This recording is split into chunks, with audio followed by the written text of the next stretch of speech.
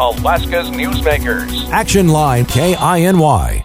All right, you are listening to Action Line on KINY. Joining me over the phone here, because she's very busy, I have Representative Andi Story. How are you doing today? I'm feeling really thrilled about the passage of the largest base student allocation increase in the history of Alaska last night. Laid on the floor last night, we passed a $680 increase to the base student allocation. So that feels pretty good, and it's early funding, so really important. Gotcha. And that was really the big thing I wanted to talk to you about was, talk to me about, what was really going on during that session that you were really, I say session, really just talk to me about what was going on the floor, what were kind of the emotions going on there, and how was that whole occurrence?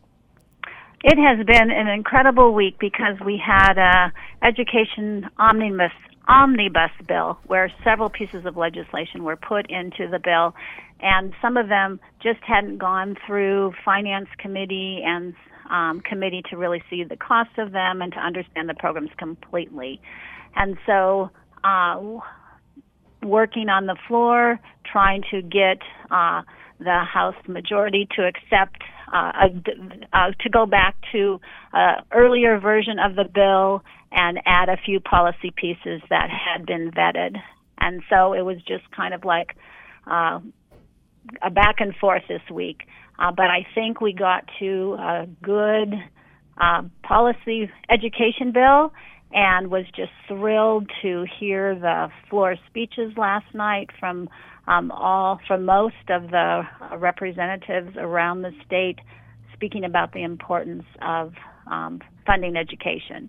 And that is such a good message for our state, for our kids, for all of us. Gotcha. I think the big thing about it that really surprised me beyond just, sheerly the amount of that BSA increase is the fact that it had bipartisan support. I believe there's only 2 people who had voted no on that bill. So that was something that really stood out to me. Yes.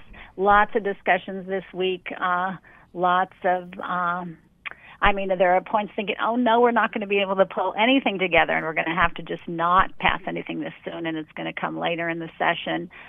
So just kind of really down about that. And then, no, we still have some things we can compromise on and bring it together. And so it was really kind of an up and down week, and it ended on something that I think people can feel really good about.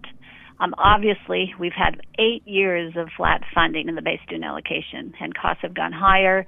We got COVID money, but the state used that COVID money to supplant the dollars that we should have been investing. And so now that those federal dollars are gone, there's been like this huge hole that we, need to start investing more in. And so while 680 is an historic increase, and I'm thrilled about it, across the state there are still some really tough budget choices to be made, and including in our district too. So I'm excited. Yes, I know my heart is heavy in some ways because I know what we're going through here in Juneau. But I want to kind of talk about the other pieces in that big education bill that maybe most people don't know about. And one of them is increased funding for bus transportation, pupil transportation, and that had not increased since 2012. So that is really going to help our budget because we've been having to supplement taking out of general fund to go to more busing costs. So that's going to really help us. We also got funding for something that I had a bill on, which was helping the READS Act, and for our kids who are reading below grade level. My bill was to put $1,000 towards interventions for them. The district would have $1,000. Well, what got in there was $500 for each student who's struggling with reading and needs an improvement plan. So that is really exciting.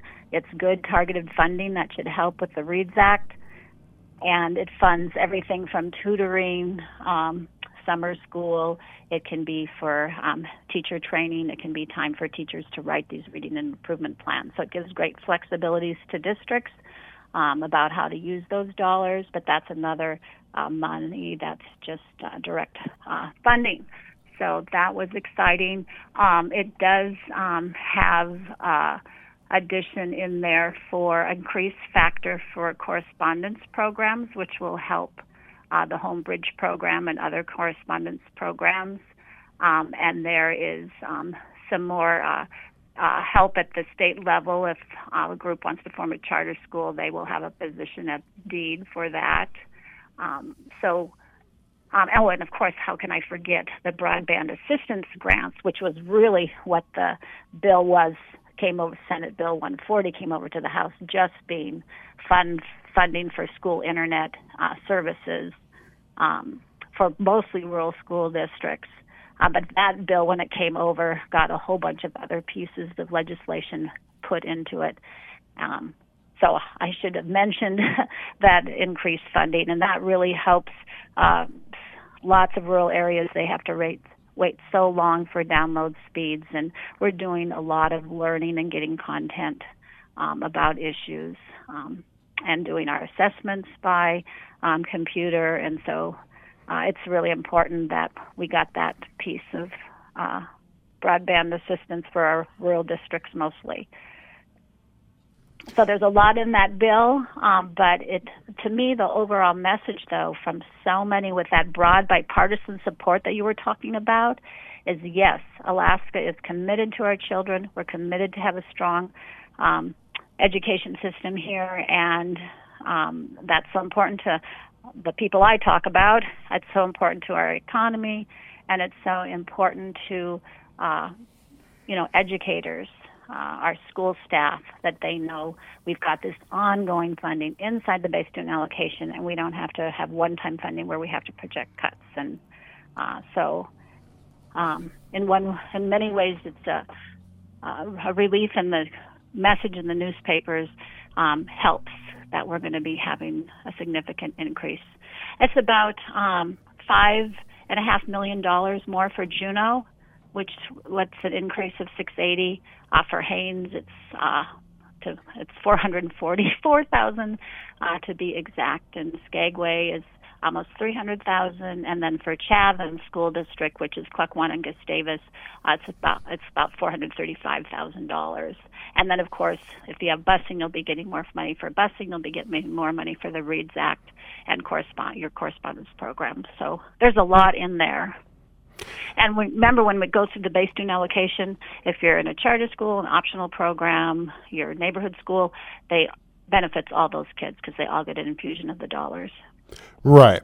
Now, there's a couple of things I want to hit on in that, but the first one I wanted to hit before we move on to that is, obviously you mentioned some of the struggles with our local school district. So if you are able to give your thoughts on that, I know that we had our big board meeting at the same time as the House floor meeting for the education funding.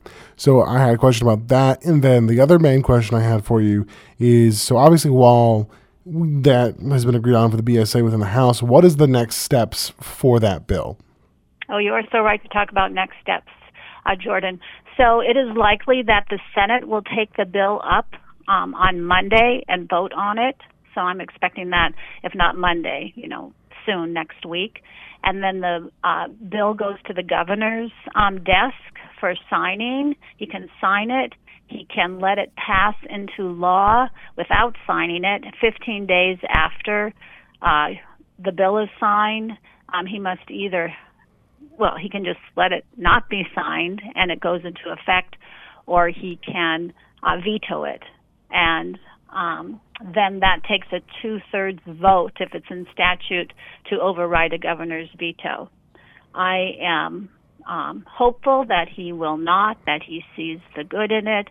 I know he was interested. He's increasing support for our charter schools, and we have some of that language in the policy in the bill, and correspondence schools, and he wanted some more funding for bonuses for staff, teachers, and there is intent language to direct funds to the classrooms in the form of educator salary and retention bonuses in the bill. And so I'm hoping that there's enough components in the bill that he will be, glad to sign it. Gotcha. And sort of kind of to expand upon that, I mean, all the interactions and conversations I've had with the governor on this front have at least made it clear to me that he is not very in favor of just doing the BSA increase. So say he does choose to line out a veto where he only gets rid of that one part but lets everything else go through. Do you think that there would be enough people to have that 2/3 majority to override that veto? Or if that does happen, are we back in the situation we were in before? I am hopeful that if he vetoed within the next 15 days, we are here. If you listen to any of the speeches on the floor last night, and the vote was 38-2, in the House to support this. I think there'd be the votes to override. Now, we always have to remember that when we close out the budget, the end, we have to appropriate all the money. And, we will see where we are at that situation. And, would the governor not appropriate money that he'd signed into law with our intention? I think it'd be a priority. So I am hoping he will. But anyway, there are always uncertainties, unfortunately, until we have our whole new budget, the end of our budget, signed and passed, and the governor goes through his veto process on all the legislation that we're passing. Right. And so, like when our local school board is building their budget, it's really, our budget is not in hand until our whole state budget is signed. Right. After we recess. So that's that's that current situation. And go ahead. I think it's important that you mentioned that because when I was talking with the superintendent and the school board president yesterday before that meeting, and I noticed on their plans for the budget they had that optimistic 680 for the BSA in that planning phase. Yeah, and I think they also have their budget both the other way with where they, without the new income. So I think. Well, the one they had presented to me and the one that was presented last night had that 680 on it. Okay. Yeah. That is, I certainly understand that, and I just certainly hope that that's the situation that we're looking at, all intents. We'll see how this next couple of weeks go, but I was just thrilled with the vote last night, and I was thrilled with the commitment from 38 of our 40 representatives in the House. That's huge, and the Senate, has been on record. They're the one who, of supporting the 680 because they sent us over a BSA bill for 680. Right. So it looks good in that way. Okay. Now, to sort of circle back to some of the other, key components of that bill, talk to me about some of that the broadband sort of infrastructure part of that bill.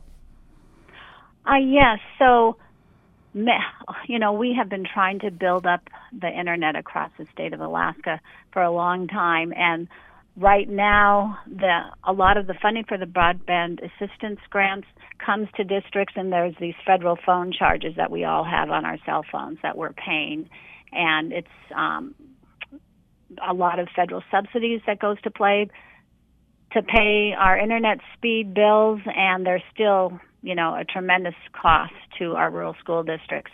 But they also are only at 25 megabit capacity. And, so when they're doing assessments, some of them are very small districts, but you cannot have several people on the internet at one time. And so it's critical that they get to 100 megabit capacity. We are beyond that in Juneau. And so while we get some federal E-rate, grants to help, we don't accept the BEG funds because we want to be at a higher than 25 megabits. If you accept the funds, you can only be at that speed. And so this money will not help us, but it will help the kids in other areas across the state. Gotcha. Now, I have to ask, because you mentioned it kind of earlier, that this has been kind of a lot of ups and downs, but we only really talked about, that really big, well, obviously outside perspective, that pretty big win that happened toward the end of the week. What were some of those other big sort of ups and downs you were talking about? Or you alluded to? Oh, well, the first bill that was on the floor that came out of the House Rules Committee substitute had a lot of bills that hadn't been vetted through their proper committees.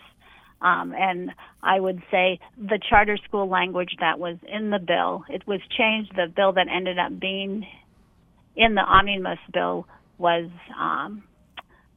somewhat different than that bill, and there was more money for correspondence schools than that was in the final bill. And again, remember, when we're looking at all these components, they all have a fiscal component to it. And so when we're looking at what our current budget is, our revenues, the price of oil, we just have to be really careful in our hopes that we can afford what we're doing. There was a civics bill in there. There was an education tax credit bill in there. There was a hearing, a bill for students who are hearing impaired was also in there. I happen to think that's a good bill. There were some concerns about costs that might be in that bill, and a lot of those bills, they just felt it would be best for them to continue through the budget.